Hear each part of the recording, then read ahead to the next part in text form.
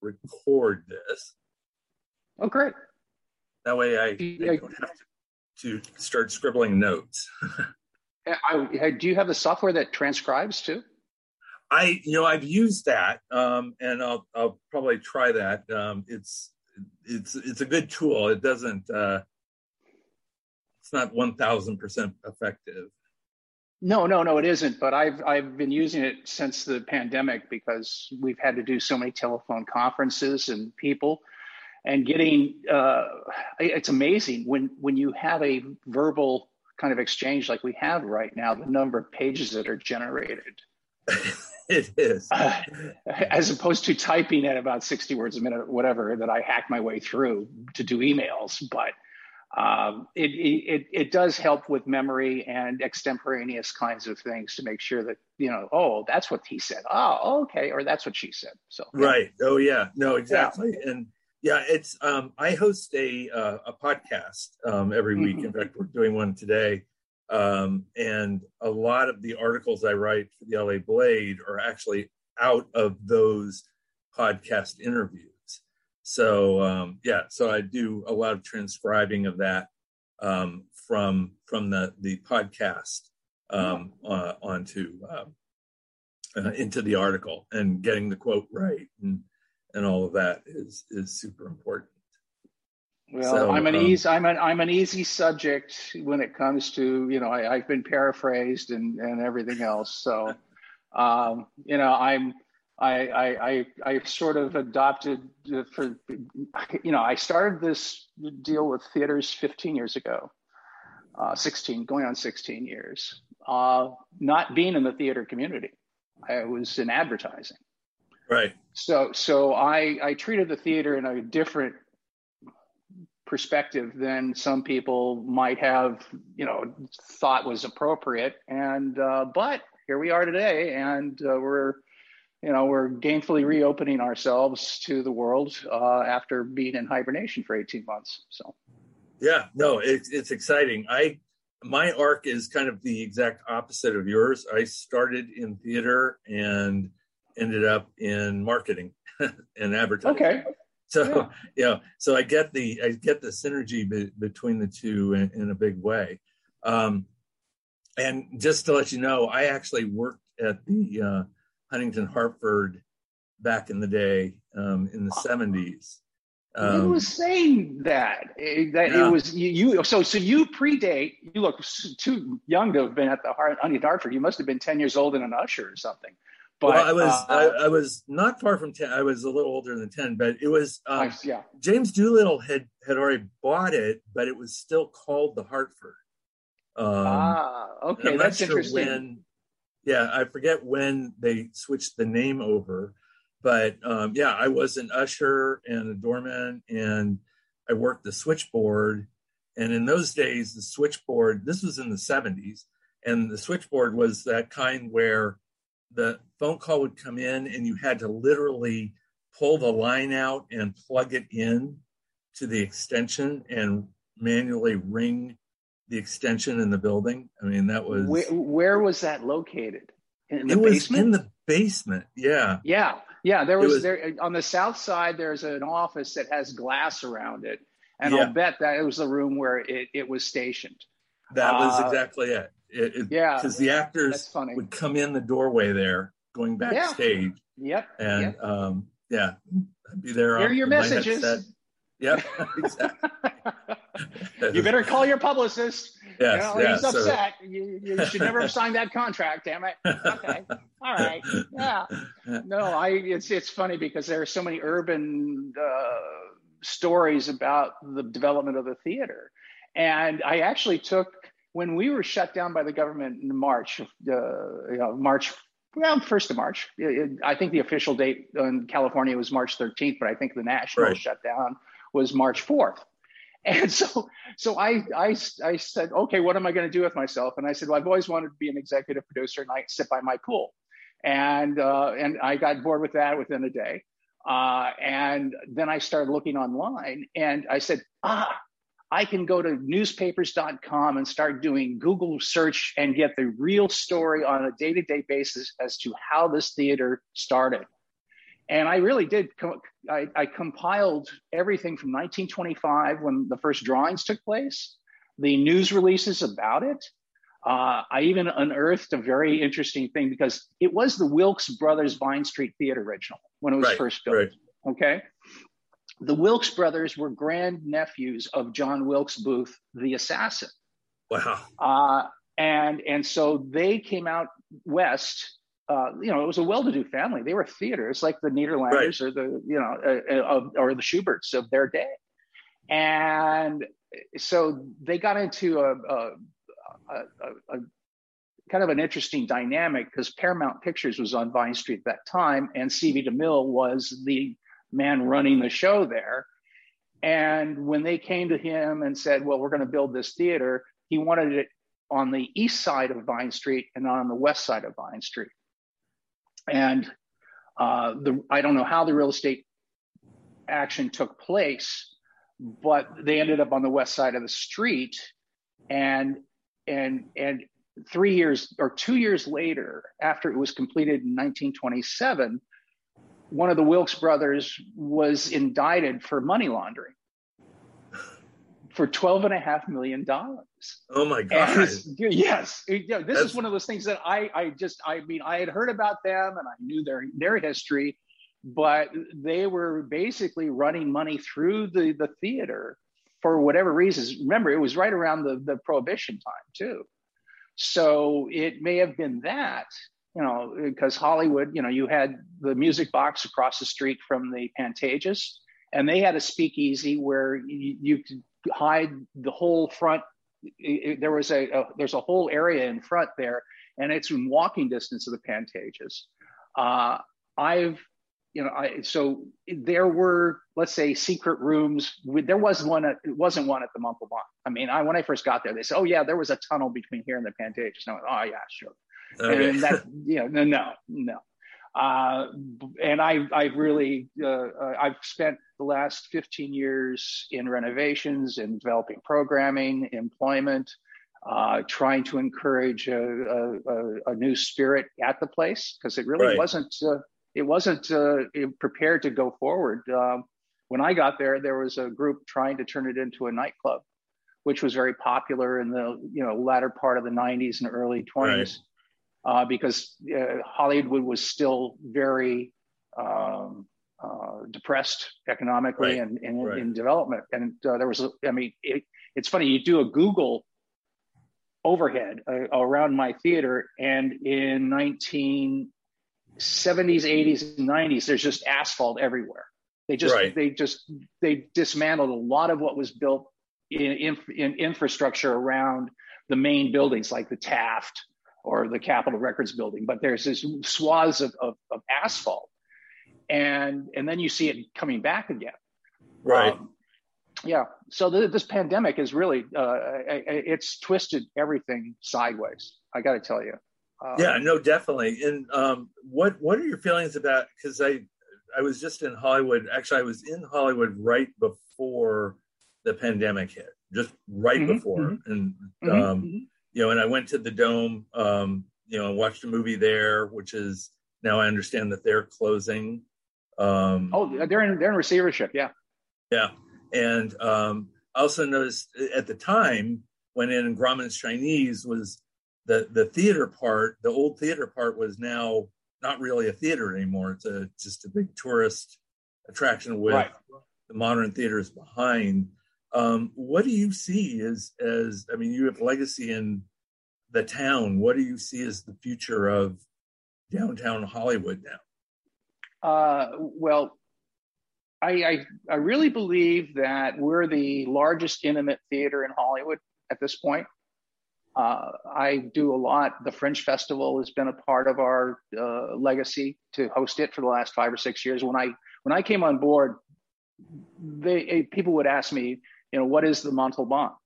And nobody knew where it was. And it had been established 6 years before I came on board. Right. And the previous administration had done nothing. Or they did a lot of damage. Let's put it that way. They did a lot, but in the wrong direction. When I came in, it was it was worse than I could ever have imagined going in. I didn't know the debt load. I didn't know the ins and outs. And I'm still learning today. Hollywood and the theater scene is third tier behind broadcast and motion picture. And if even with actors, get booked, if they get booked on a broadcast piece, they're out of the play. Right. I see right now. Okay, there's been battles that have been going on since I came on board. We have been trying to designate the Santa Monica Boulevard, like West Hollywood, to be the theater district, and it's not just in name, but it actually, like West Hollywood, made as a city, redirected state funds for the highway. So the beautification that would go to Sacramento is now being handled locally from La Brea to Doheny before Beverly Hills. So I became part of a project to try to create that from La Brea to Vine Street. Okay, and Mitch O'Farrell did a great job in promoting that through City Council, and it is intact at this point. But as far as the streetscapes and what's transpiring with the master plan in Hollywood, Gensler is the company that is designing that. There hasn't been a lot of emphasis on the Santa Monica Boulevard corridor yet. It's all been up on Sunset and Hollywood Boulevard, as far as reimagining that. Right.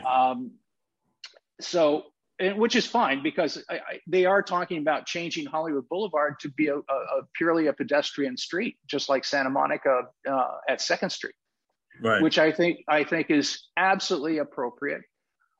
It'll reinvigorate all of the infill between Highland and Vine Street. We have the Cap Park, which is if the infrastructure bill ever gets passed in DC. We're now into early October, when they were predicting it would be August. There's about $20 billion to build the Hollywood Central Park, which has an outdoor amphitheater. This is all being kind of built towards Garcetti did several smart things, but one thing that he did is that he postured that he wanted the Olympics here in 24. And then he backed out and gave that to Paris, and then and went for 28. And I think he knew, because dealing with LADBS and fire department, you need an extra 4 years. Right. So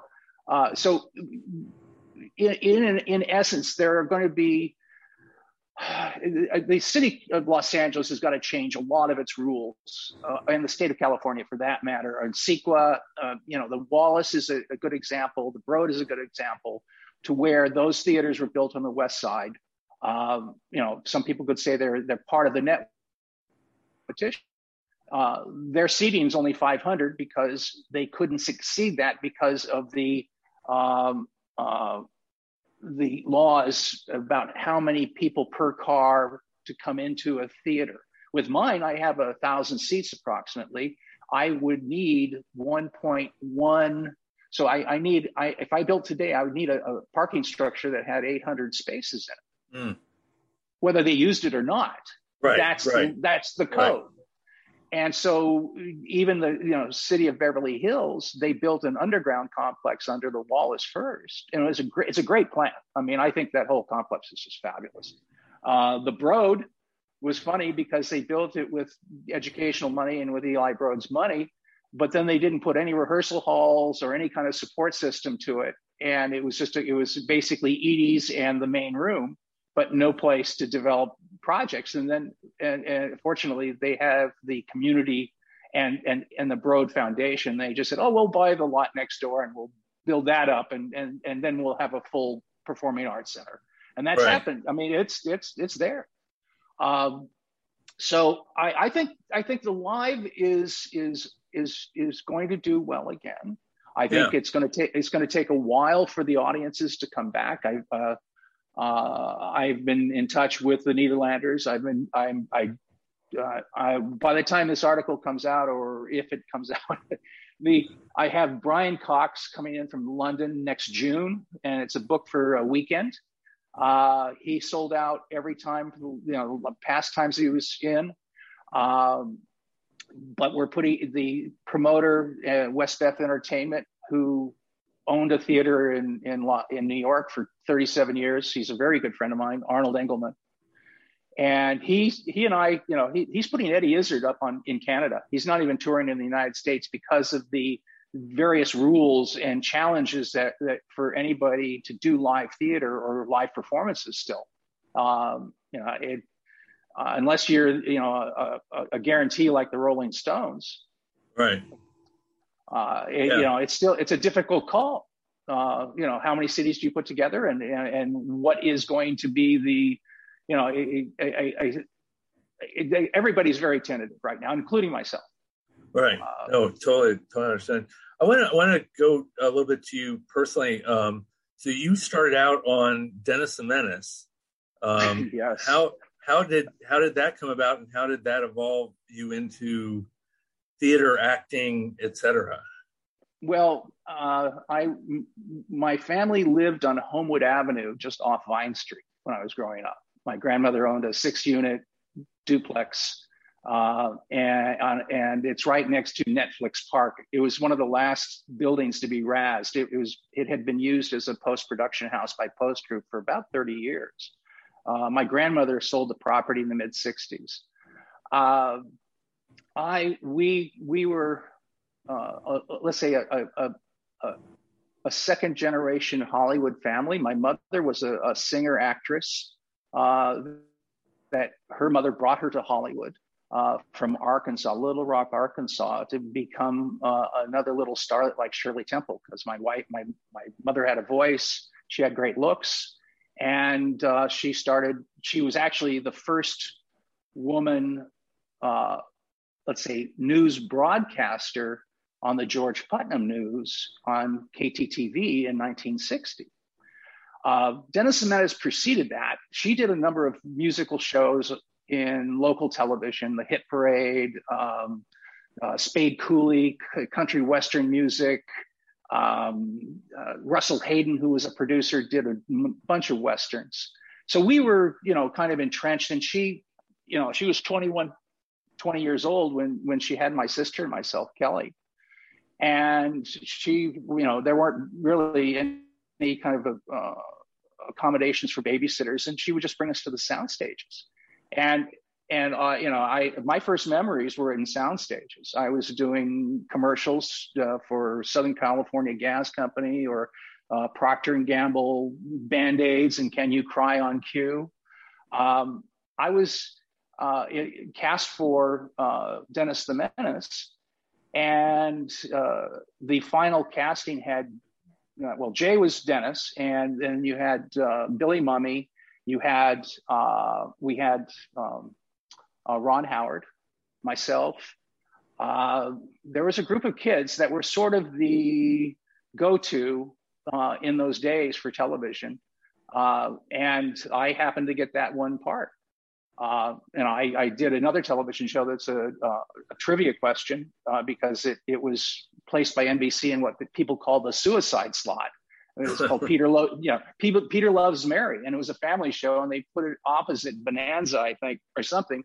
And it ran at 10:30 at night, and they just wanted it to fail, even though they had committed to the pilot and to the first season. But lo and behold, it still held numbers to where we were renewed for a half season after that, and it was a fun experience. I mean, that's I actually those childhood experiences, especially doing, I was at 4-Star, which is now the CBS Radford lot on Stage 7, and being on a lot and only having 3 hours of school in 5-minute increments, you start thinking differently. I mean, it's from the very beginning. I had to deal with adults. It was painful for me to go back to school, and in between gigs, and that's how it was. I mean, it was right. You do the commercial shoot. We would have to go down to downtown Los Angeles to get the work permit, and then go back to, and tell the school I'd be gone for a week or 2 weeks or 9 weeks or a day. And but that was California in the 60s or late 50s was phenomenal. Even Hollywood. Look, my kindergarten class, my mother used to just say, go to school, and she'd have me walk up Vine Street and go Selma and hit the Selma Avenue when I was in kindergarten. And I couldn't imagine doing that as a parent today. I mean, I mean, and even as an adult right now, it's pretty scary walking down Selma because the homeless situation has just blossomed, especially in the last year and a half. And hopefully the infrastructure bills and the reinvestment that the current administration is talking about will help solve that. Right. Then I want to fast forward you up to the next or later part in your career when you got very into photography and visual arts. How has that impacted your take on current theater? I think it is really the center of where I come from. I ran my own studio in advertising, putting content together, primarily still photographs, some video. Never made the transition to commercials in my studio because the one or two chances that I was given to sign in those days, if you signed as a director with a production company, you were dead as a photographer. And it was sort of like, well, you don't want to do photographs anymore. Well, no, photographs are phenomenal. Commercials and video footage is a different art form completely. And I think digital has really blurred those lines to where it's challenging because now when you are an image maker, and this is how I'm teaching I have basically an audiovisual department within the theater. This is how I approached it differently from the theaters. Is I have my own marketing, my own social media, and I'm building it out so that it's going to be more robust and book the number of days and interesting subject matters that we get behind too. So yes, I started in high school. I was mentored. Interestingly enough, we were one of the early families that made transitions between New York and Los Angeles on red eye as my mother was being remarried or divorced. And in my early teenage years between, let's say, 6th grade and 9th grade, we were back and forth each year and between Westchester, New York and Los Angeles. And finally, in 1968, I was enrolled in Beverly Hills public school, hated it, and for about 8 weeks. And then John Harlan, who was a game show host, announcer, owned some property in Encino and offered it to my mother to rent. And so we ended up on Louise Avenue in Encino. And I went to Portola Junior High, where the teacher there, Wilbur Hanson, was teaching Shakespeare. And his brother, Jack Hanson, owned the Daisy nightclub and a fairly dynamic family. And Bill Hanson's son, God, I can't remember his name right now, became a major film director, passed away about 10 years ago. Name escapes me right now, but needless to say, I wasn't reading Macbeth, which was the assignment. And excuse me, I've had 2 calls here and I've done pretty well with that. He had me stay after class, Bill, and he said 2 things. I hear you're very artistic. I've been talking to the art. He took time. And he said, I know you're not reading Macbeth. Would you build the Globe Theater? And I said, oh, okay, that sounds easy. And I was good with, just developing things, and I researched it, and I made a scale model that was way too heavy and way too large. We somehow got it transported to the classroom, and that's where it remained, until it was dismantled, probably the day after school was out. He told me to take photography, and that there was an opportunity at Reseda High School because I needed some math credits that summer, and he said, you should take a second class. Don't blow this off. And Warren King was the teacher, and he was an ex-war photographer. He was in Europe with another man named Gene Trendle, and they were the photo department for some of the generals traveling around Europe. And when the war ended, Gene Trendle, who became a Hollywood celebrity photographer, and he opened up a portrait studio in Westwood. Gene started getting hot as a shooter, and Warren, didn't do so well, and he ended up getting a job as a teacher at a new school at Reseda. And in that day, they were building schools en masse, and the San Fernando Valley is what it is today, and it started in the 50s. And it's amazing, it's remarkable how much spread that L.A. made in those days. So I first day in summer school photography class, he had a collection of great photographers' works and a short bio on each one, and it was in an easeled, kind of presentation. And Todd Walker and Ansel Adams and Ernest Haas, and it was 300 photographs, and he spent the first 2 days showing us these photographs, and at the end of the presentation said, any one of you can do this. It's all a matter of whether you do it yourself. Nobody's going to show you how or why.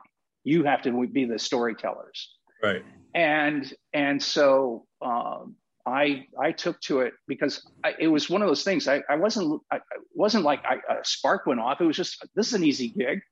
I know C-stands. I know, these are different cameras from what I grew up with, but, I don't have to relearn the world. A lot easier than advanced calculus to me. And all of a sudden I started getting accolades for the work I was doing photographically. And I ended up with scholarships to Rochester Institute of Technology, Bank of America scholarship, Kodak scholarships, you name it. And then I moved to Rochester for the year and hated it. And then I went back to Los Angeles and I had a job within a few days of interviewing, working with a photographer named James B. Wood, who was the hottest commercial shooter. And his studio was on Santa Monica Boulevard at just west of Vine Street. And when they expanded the gas station, they demolished his studio. And I tell people in the theater business now that this was 1973. All of the theater row between Vine Street and La Brea was primarily just photography studios. And the theater business came in and took over. Elephant Studios was Marty Evans and Harry Lyle's studio. I forget on the south side of the street, it's multiple names, but Marshall Lefferts had and Jay Aaron had studios, and these all became 99-seat theaters because the economics and what the playwrights or the owners of these theaters were willing to pay the landlords was far greater than the still photographers. Right. So, and that's sort of a repeated evolution of still photography. It happened in New York. It still happens today, I'm sure. You have big corporate studios now. You don't have Arthur Elgort's studio. You don't have let's say George Houseman's studio. You have or Bert Stern's studio. You have Milk. You have Quixote, and they're just your daily rentals. So so the whole dynamics of photography, and especially in the digital age, is more transient than ever. It used to be the home of some great names, like you still can go. Architectural firms or design firms are still named after individuals, pretty much, and still are very much intact. So in today's environment, because you brought up a really important point historically of how different mediums attract, per the day, per what's available, per what people's interests are. And now everybody's been at home, streaming media has taken off out of necessity because that's how things have been provided. I think there is going to be a renaissance of in-person entertainment because I think we're all very hungry for that. How do you see the theater offering up something super exciting to bring people back in person?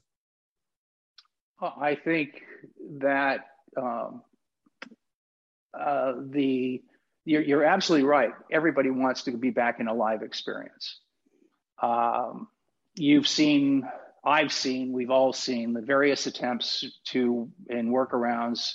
I did not see the Tonys the other night. I just seen clips from it.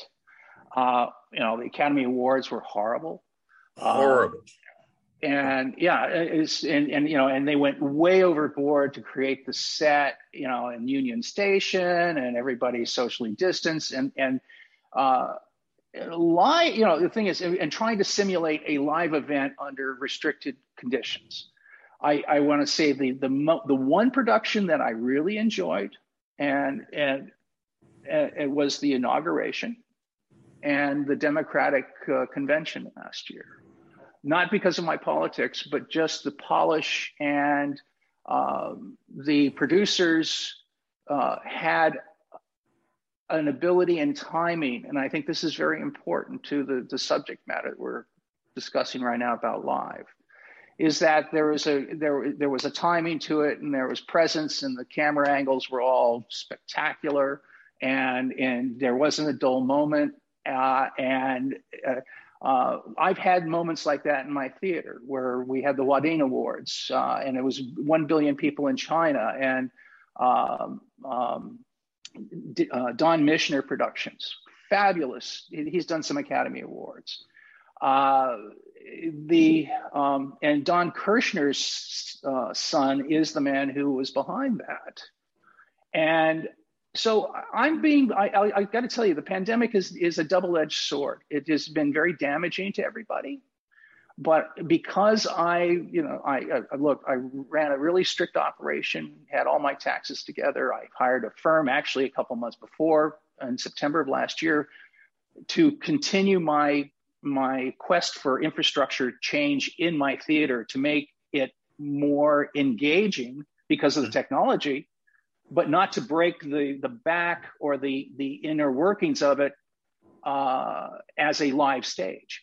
I think there's magic to where the curtains go up and down.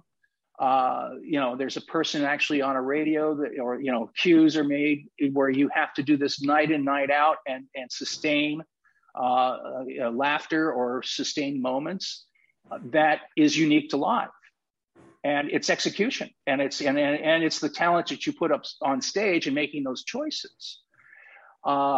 So I've had my share of failures, but at this point, I really have had a lot of time to think about what's next.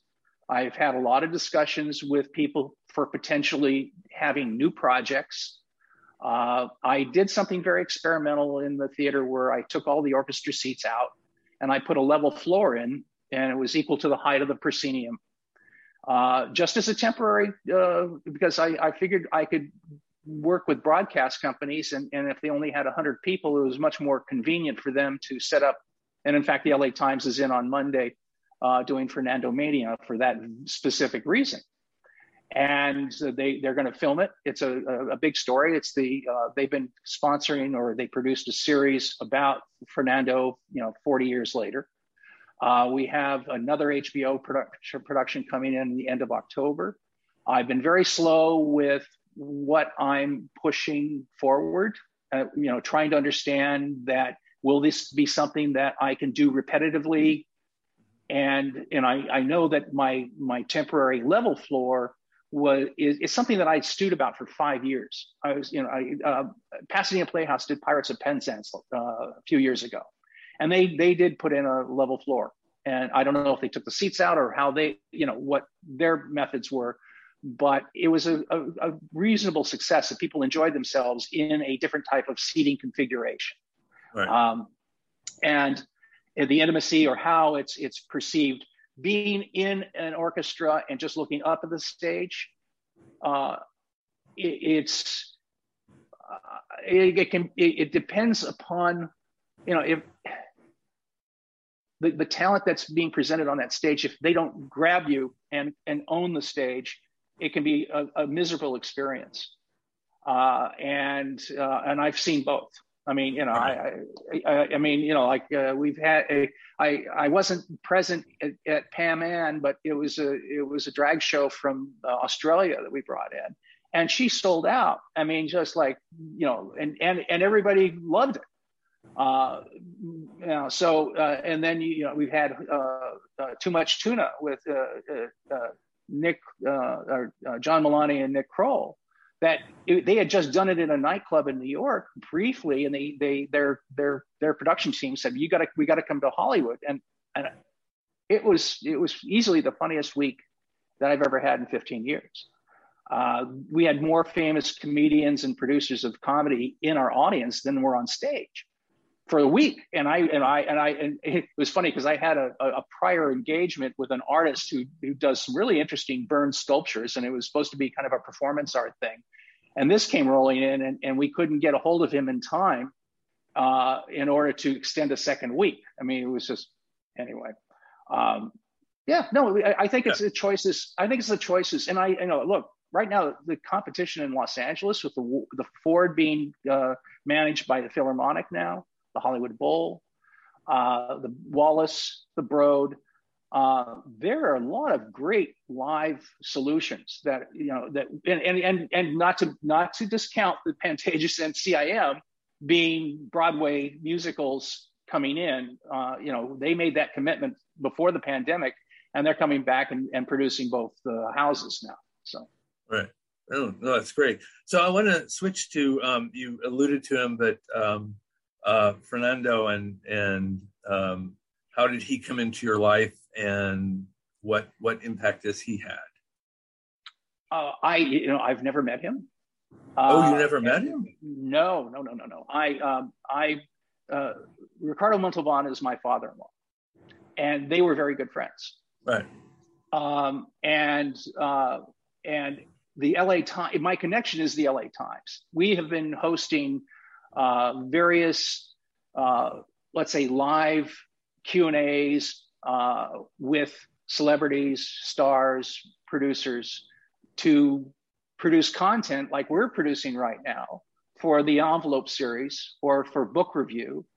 And so we've become kind of a staple for the Times to be in Hollywood. So this whole production just got mentioned to us just a couple of weeks ago. And we were going to start it on the rooftop, but it started getting some momentum. And but Gloria Molina is going to be there. Richard Montoya, who was with Culture Clash in one of my first productions with Zorro in Hell. He hasn't been in the theater since that time. And it'll be interesting. I mean, it's,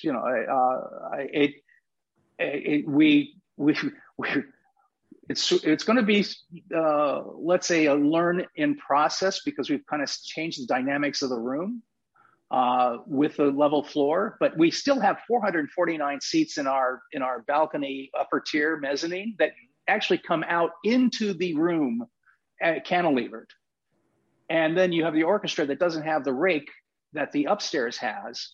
And so it really creates a giant stage. And I even see in the future where we could put a screen mid-house that rolls away, or an OLED, depending on where the technology goes. And we could hold screenings with my rooftop sound off stereo, and not create any kind of sound in the auditorium. And you could have a dinner going on downstairs, for that matter. Right. That's awesome. Yeah. So it's just, I try to develop different avenues of ways to allow the theater to survive. The rooftop itself has become so successful, and I'm having to push the rules a little bit. I'm now allowed to do 30 days of live music annually So I'm going to be very judicious as to what I choose to put up there. And is it going to have a broadcast element to where it becomes like an Abbey Road kind of Beatles experience? Right. I'm not going to just kind of book it out for podcasts, and that would go under a different heading. But I'm just saying that I'm fortunate in that I have a lot of people now asking to use the theater. I didn't have that when I first got there. I mean, right. I couldn't. People, if I mentioned the Montalbán, I had to go back to the Doolittle, the Huntington Hartford, the KNX, radio, et cetera. Right. Then they go, oh, that place. Oh yeah. The great thing is it's across from Trader Joe's. Okay. Yeah. Great. We know. So I wanted to ask you about the music events on the rooftop. And all the viewers have headphones, correct? Is that how it's experienced? I'm doing a combination of two right now because I have one of my early sponsors was KV2 Audio out of the Republic of Czechoslovakia. Very high-end Martin, type speaker system, and they're looking for a demonstration house in the United States, and I was fortunate to put that together.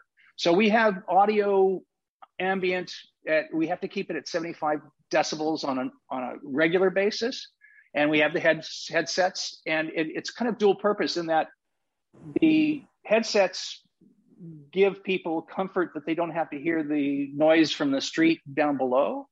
They stop worrying about the everyday problems because all of a sudden they're in their own little world with their soundtracks. So we have the pre-show music, and then with live music, we give people the option to wear it or not wear it. And we as it is right now, we've got to be very careful. I want to keep it to audio sets as opposed to, I was approached by a Broadway show that was a heavy metal deal. Mm. And I said, I wish you luck, but you're not going to be blasting at 150 decibels on my rooftop on a nightly basis. So how does the neighborhood sound when you have sound up there? Can you hear it all the way down the street or? Oh, sure. I mean, I have to do whatever I can to control it, and that's why we have the headsets, and that's why we keep the ambient low until I build glass walls or I have in my CUP that I have to control the sound beyond my borders. Otherwise, I'm in. And Jimmy Kimmel is a good example.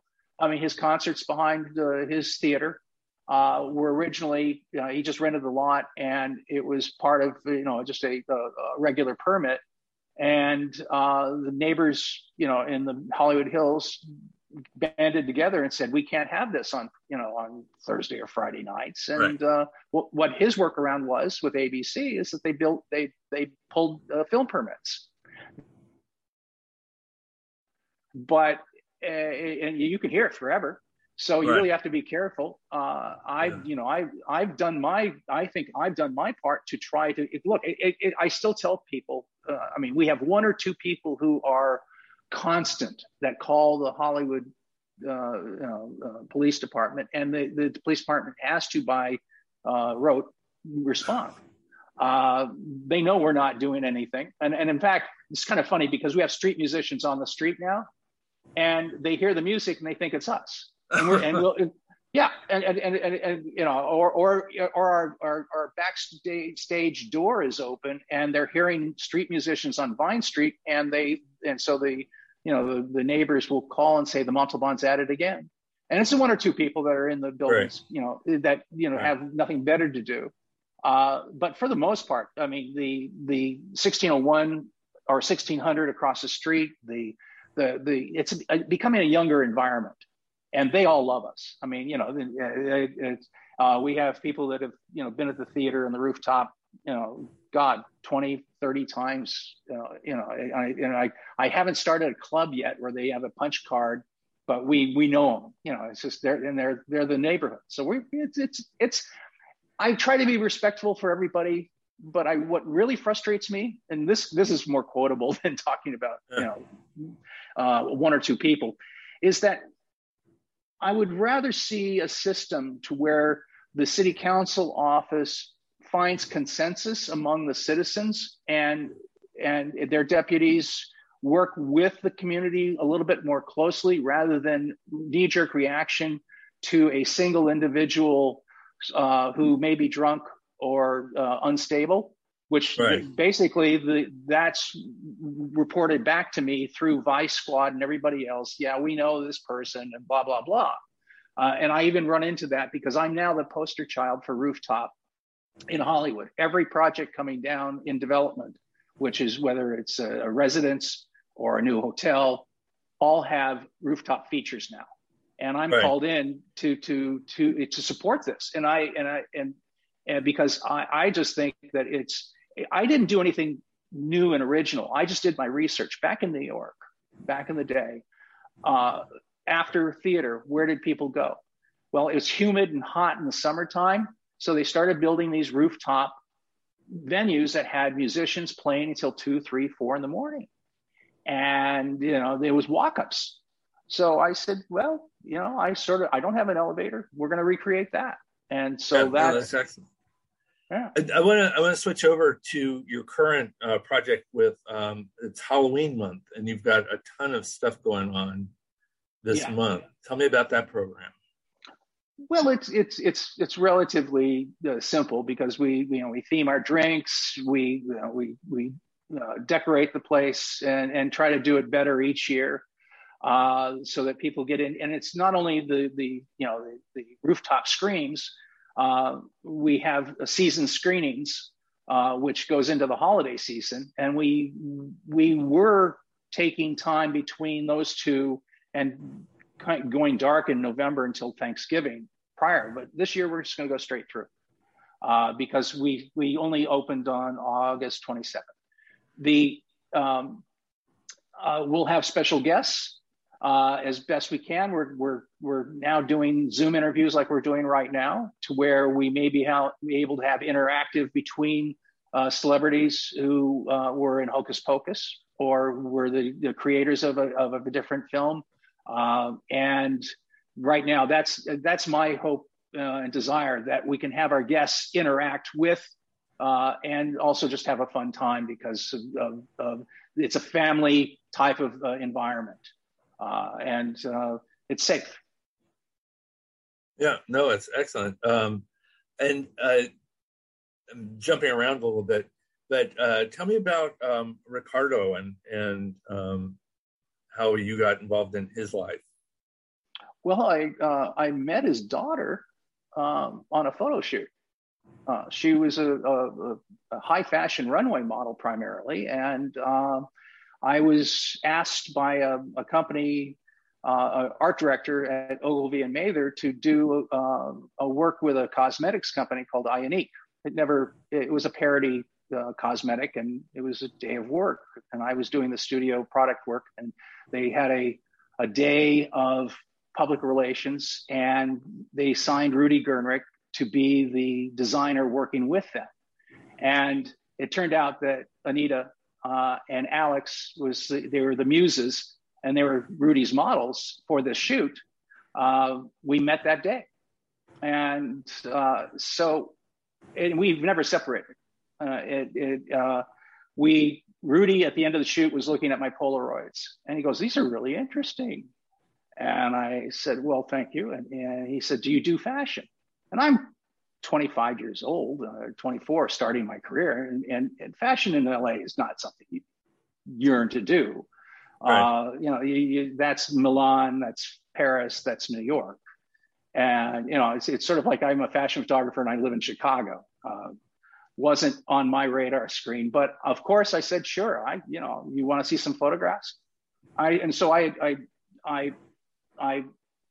basically challenged myself to produce something. And so I went to Alex and Anita and I said, look, I don't have a stitch of photography in the fashion world, but let's go out and do a shoot. Would you go out with me for 2 days and let's do some sessions, and let's get Rudy's stuff and let him, so we did that. put together, in fact, I sort of say that with Anita, we started collaborating at that point, and we started putting the portfolio together for the presentation. It was for Capicio, and it was a 64-page catalog. In those days, you had to shoot the film, edit the film, print or retouch transparencies or prints, and then get them, in a form of some sort for presentation. And you needed at least a dozen photographs. So we pulled it together. It took about a week and a half or two. And I called Rudy and I said, I've been pretty busy. I didn't tell him on what, but in the phone call, he told me that the Capicio deal was dead.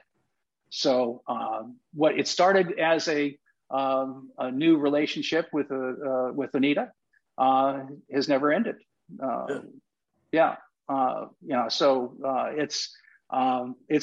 She's been my lifelong partner in business, in love, and in passion and art. It's been a great time. And Ricardo being her father, I met him after about 6 or 8 months after we started dating. And he was one of the most phenomenal, intelligent, philosophical people, and consistent. He became my father figure, and we had a great relationship. And that's sort of why I ended up, at the theater. It was formed in the 1990s. UCLA owned the property at that time. The foundation was formed in 1999. I wasn't a part of the original group. In fact, I wasn't slated to be running it at all. My specialty in advertising was Oakley for sunglasses and sportswear imaging. I worked with Oakley for 16 years before they became part of Luxottica. I photographed for every major car manufacturer in the world, traveled to Europe for 10 years, shooting seasonally between April and November in various countries, and had a studio in Los Angeles. So being in entertainment was not something that I was yearning to do. And so the opportunity arose in 2005, where the theater was doing poorly. And so, Anita's, my father-in-law, I like to say, my wife says, he was your father. Mm-hmm. We spoke about some negative publicity that had just taken place, and he asked me if I could do something. And I said I'd look into it. And I ended up, being elected to the board of directors. I presented a business plan.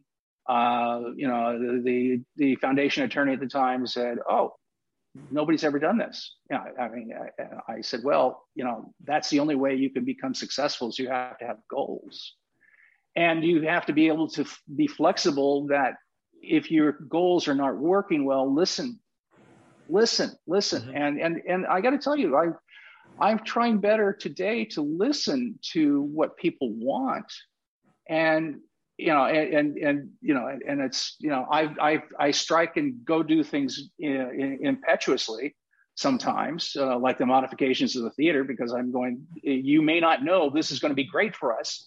Mm-hmm. And right now, the project for the level floor, because of the pandemic, was extremely expensive.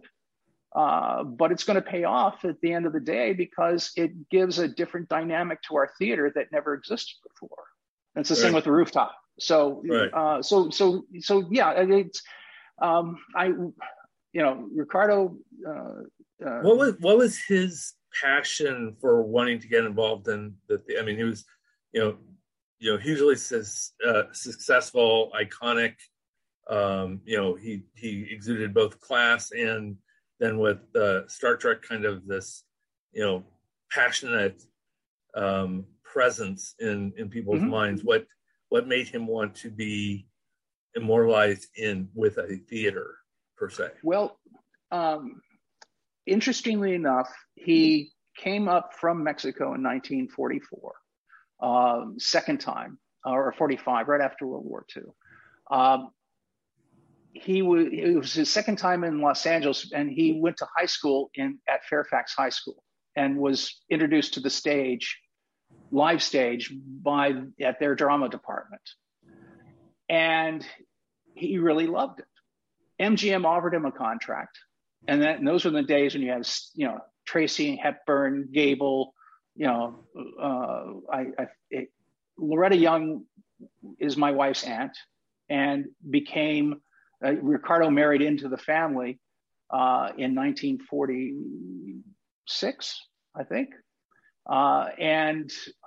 So he was under contract with MGM, and he was doing, if you see some of the clips, he was a dancer.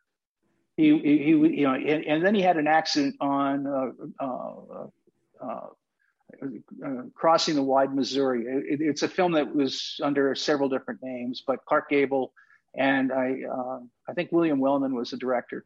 And he was on location in Arizona and had a horse accident, and he became paralyzed, and it ended his dancing career. And he actually overcame a handicap. He was dropped by MGM the next year. I mean, there was, and then he went back to New York and starred in Jamaica with Lena Horne. And it was funny because I was listening to a special about Sammy Davis Jr. recently. And he was on Broadway stage doing Golden Boy at the same time. This is late 50s, early 60s. And he was kissing a white woman, and Ricardo, who's Latin, was kissing Leslie Uggams on stage, and the Jim Crow era was in full bore at that point, and so it became a very controversial, but that was Jamaica. But he did Seventh Heaven. He became pretty much a staple as he did Don Juan in Hell, which is one of the most challenging plays.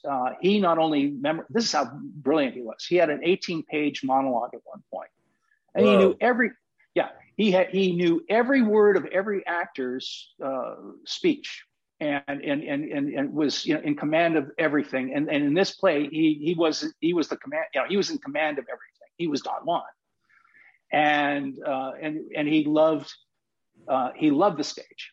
And he loved in fact, a lot of the community work that he did was basically because he was a great master of ceremonies, a great presenter. He knew how to feel the moment in live sense. So yeah, I mean, there's a lot of underpinnings to why he became better known as a broadcast and motion picture icon from Star Trek or Spy Kids in his latter part of his career. Right. Fantasy Island. He was a spokesman for Chrysler for 16 years. There's no other actor that represented a car company for as long. It was kind of funny because in my early part of the career, one of my first gigs was to do the announcement show for Chrysler in 1978. And I was on the road for about, say 2 weeks. And in various cities, and we shot the entire Chrysler line, and that was the first year that Lee Iacocca took over, and they were upside down, sort of like what we saw in 2006 with all the car manufacturers and businesses going belly up. Well, it was what Lee Iacocca did that year in '78 that turned Chrysler around, and he took a $5 billion loan, and it wasn't because of his consumer cars; it was his farm division and his military contracts that they found a way to get the money from the U.S. government, and they paid it back in advance. Right. So I was on the road, and so it was funny because I'm working for Chrysler, and so I ended up being tabbed to photograph my father-in-law. Okay, and nobody knew the just coincidentally. Yeah, exactly, and so and it was always okay. You're gonna go over to Renmar and shoot Ricardo Montalban. Do you know him? I think I've heard of him. Yeah, exactly. And so it was very fun because he wouldn't know who the shooter was. Right. Yeah. Yeah, when UCLA owned the theater, did they go to him or did he go to them in terms of taking it over? I think Albert Carnesal first came. There was a dinner. They were very good friends, and he was chancellor of UCLA at the time. And James Doolittle had deeded in 1993 the theater to UCLA, and they found it to be a liability.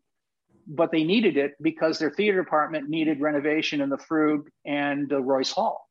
Right. So by having the third theater in Hollywood, they could call that their working theater while they were renovating the other two on campus and retain their federal and state funding as a result of that move. But the minute they got finished with those projects, the theater was expendable because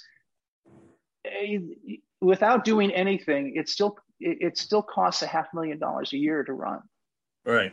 Minimum. Right. I mean, it's just, and everybody goes, well, what do you mean? Well, it's a 30,000 square foot piece of property that has heat, light, and, I mean, the property taxes, I mean, all the different rules and regulations, things, that I've become somewhat familiar with, especially now, because theaters who didn't have their paperwork act together are really in trouble, and even the large ones, like you talked about in the first part of our conversation, Cinerama and and Landmark and all the different Regal, or all the different distributors. We've hosted distributors, and I was at a golf tournament a couple of years ago, and it was a distributors group, and I was playing golf, and the man next to me, I said, well, what do you do? He goes, well, I'm with a little company called Regal,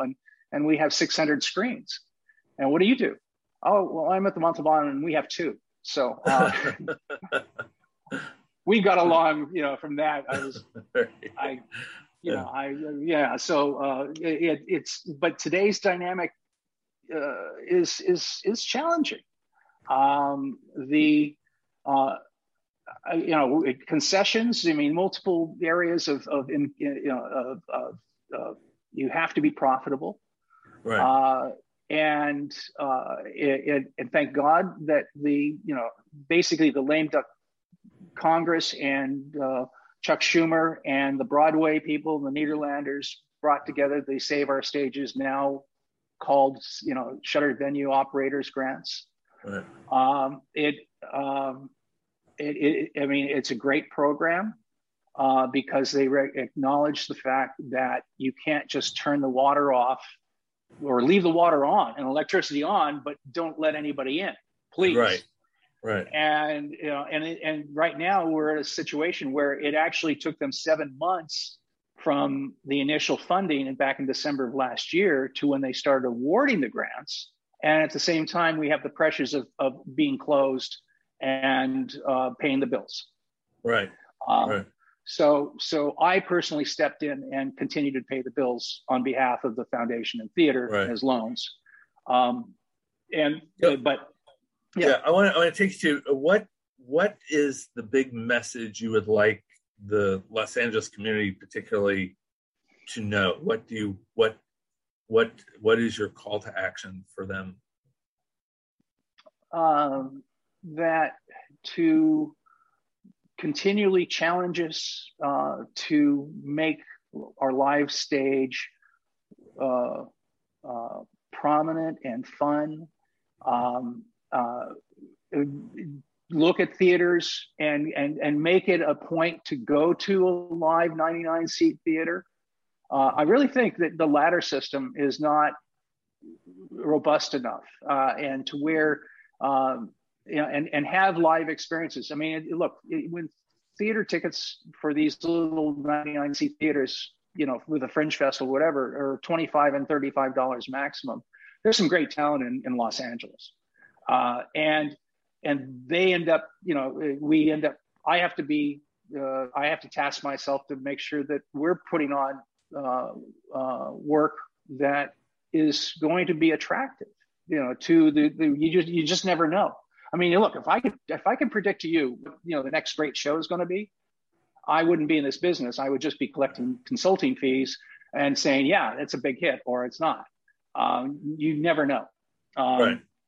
But I try to, number one, like I was saying earlier, listen a little bit more. And I don't have that many more years. I mean, it's where I think I'm like in my last decade. I don't know if I'm going to have the same enthusiasm. This is another challenge right now. I got out of advertising. It was funny because one of the producers of the Van Gogh exhibit, he does live stage, and his company is out of it's called Starvox Entertainment, and he brought a show to our house called Sherlock, and we were having drinks on my rooftop, and he asked me, well, what caused you to get into the theater business? And I said, well, I've been in advertising for a long time, and a lot of the same people that I had created ads with had become the creative directors or part of the administration and were no longer accessible. So even though I had a great rapport with them, it's like the old Oldsmobile, this is not your father's Oldsmobile. Right. It's a young man's game. And I said, I saw this as an opportunity to meet new people. And I said, I haven't regretted it. I haven't seen anybody from advertising since. And he said, well, you have now, because I owned McCann Erickson in Toronto. So it's like, and he's very good. I mean, if you've been following the Van Gogh exhibit, it went from China I went to Paris. Yeah, I've you been did? to it. Yeah, it's fantastic. Yeah. That's amazing. So knowing these kinds of people, I'm always keeping my eyes out. The big picture is I'm trying to be as innovative as possible. My experience, I mean, I love music and comedy of all varieties. We've been the sponsors of the Hollywood Chamber Orchestra, comedy, dark comedy. There are moments that, John Leguizamo one-man shows were just phenomenal, and still, I mean, he's just a great actor. And knowing that the streaming, like you were saying before, streaming's not the same. Unless it has the polish, like I was saying, with the really good productions, and I'm actually teaching some people how to Zoom better. Okay, to where lighting and the presentation. I didn't bring in a microphone today. I'm sitting in my living room, but in a nice situation to where if you wanted to pull a still from this about me, you can. Yeah. My people were having Zoom calls, and so we have this sort of situation where I'm teaching people and we're setting up Zooms. It will go to the actor's home and we'll set up a Zoom situation, and they'll adopt that as their communication tool. Right. So the big picture is that we're trying to, adapt with the technology, but not losing our underpinnings of live theater. Right. Right. And because right now I'm going to be putting a new control room that's going to be mimicked on the first floor and our projection room. Laser projection, DCP 4K is going to go in. Rooftop is going to have a completely different look. I'm hoping to put in permanent kitchens up there so that we can have foodie competitions and things that are, a little bit more, elevator service and stuff like that. And, it's millions of dollars of investment and time. That's awesome. And I just hope that when it's written about what I did, people will look at it. And the big picture is that I hope it to be the Montalban 100 years from now. It was so many different names prior to that. I referred to the theater as Sybil, and you have to be okay. So so that's my I try to make it kind of simplistic with my philosophy. That what I do is actually educating and bringing people along. I mean, right now my managers all came in as interns. we're hiring from within and we're building from within. And it's outreach for diversity. All cultures are welcome. And it's not, it's just not this, white bread Broadway house, which, Broadway did have the tinge with, even within the last couple of years with the Brown Lives Matter, with live theater. And and we were the only house in Los Angeles, in Hollywood, that didn't board up. And you know something? Nobody touched us. Wow. That's incredible. And obviously my heart's there. But one thing too, I was a theater major at UCLA. So, I've got, so the houses. Yeah. Yeah. So I totally get all that. In the last minute that I've got with you, what haven't I asked that we should talk about? Oh, I don't know. Why did you abandon acting? Because I hated it. I mean, being in front of camera, I'm much more comfortable with it now. But no, it was what not. I don't know. No, we've covered a lot of areas. This is really a very good interview. I hope you can send me a transcript, or I can transcript it if you just send us a link. Because I'll send. I'll get I think there's a video file that comes off this. Yes. And exactly. And so I'll send that back through Lynn to you as well. So okay, that'd be awesome. Yeah. Now you're in Watsonville. I'm in Watsonville. I'm actually in closer to Santa Cruz. I have an office in Watsonville. Okay. Well, no, I mean, you're Watson and Watsonville. So is your family? Yeah, had to. Watson? I mean, if they're going to name a town after you, got to open an office, right? Right. So. Oh, no, exactly. And that's sort of, it's funny because Ricardo had a very funny joke that he told when he was receiving the Screen Actors Guild Lifetime Achievement Award. And he and Tony Quinn were awarded the same day. And Anita and I were in the front row of the audience, and he basically launched into the fact that it was very, pleasurable for him to be receiving this award with his daughter, who was formerly Anita Montalban, and a beautiful name is now Anita Smith. So, and his timing was, you can find it on YouTube. It's a rare little thing, but he was just sensational in that his sense of humor and humanity. And we touched on his career and those are the shoes that I always try to fit into. I never will, but he taught me humility. He taught me just to be dedicated it was very funny because he told me one day, he said, Gil, I really like you. And I know you're going to be marrying Anita. Just do me a favor. Don't lie to me. And I said, well, why is that? He said, well, that's my philosophy in life. If you never lie, you never have to remember. And it's like, wow, that really, it's just, people are always coming up with stories about, the dog ate my homework.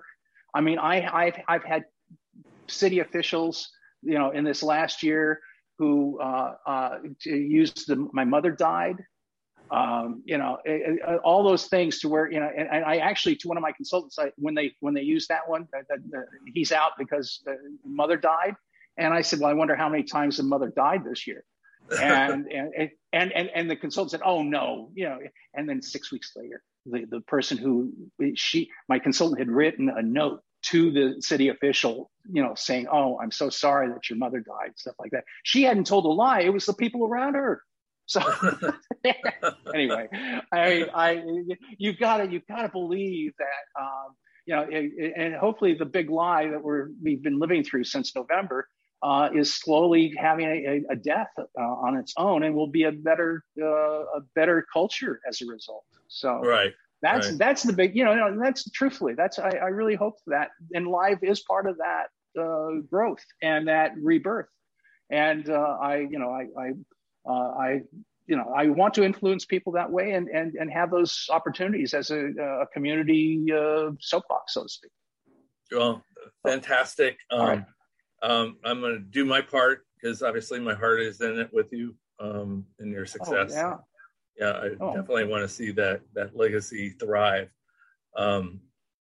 So thank you very much for your time today. I definitely will follow up with any questions, and I'll send Lynn the link to the recording here as well. But and then I'm going to get my writing hat on. Okay. Well, I hope I run off on tangents and stuff, and my apologies for that. You can edit heavily, but it's been a fun conversation, and I look forward to meeting you in person. Me too. In the near future. Okay. All right. Yeah, that'll be All awesome. Right. Okay. Thank you. Have a great rest of your day, and hopefully we'll talk soon. Thank you. Thank you. Okay, Bye-bye. Bye-bye.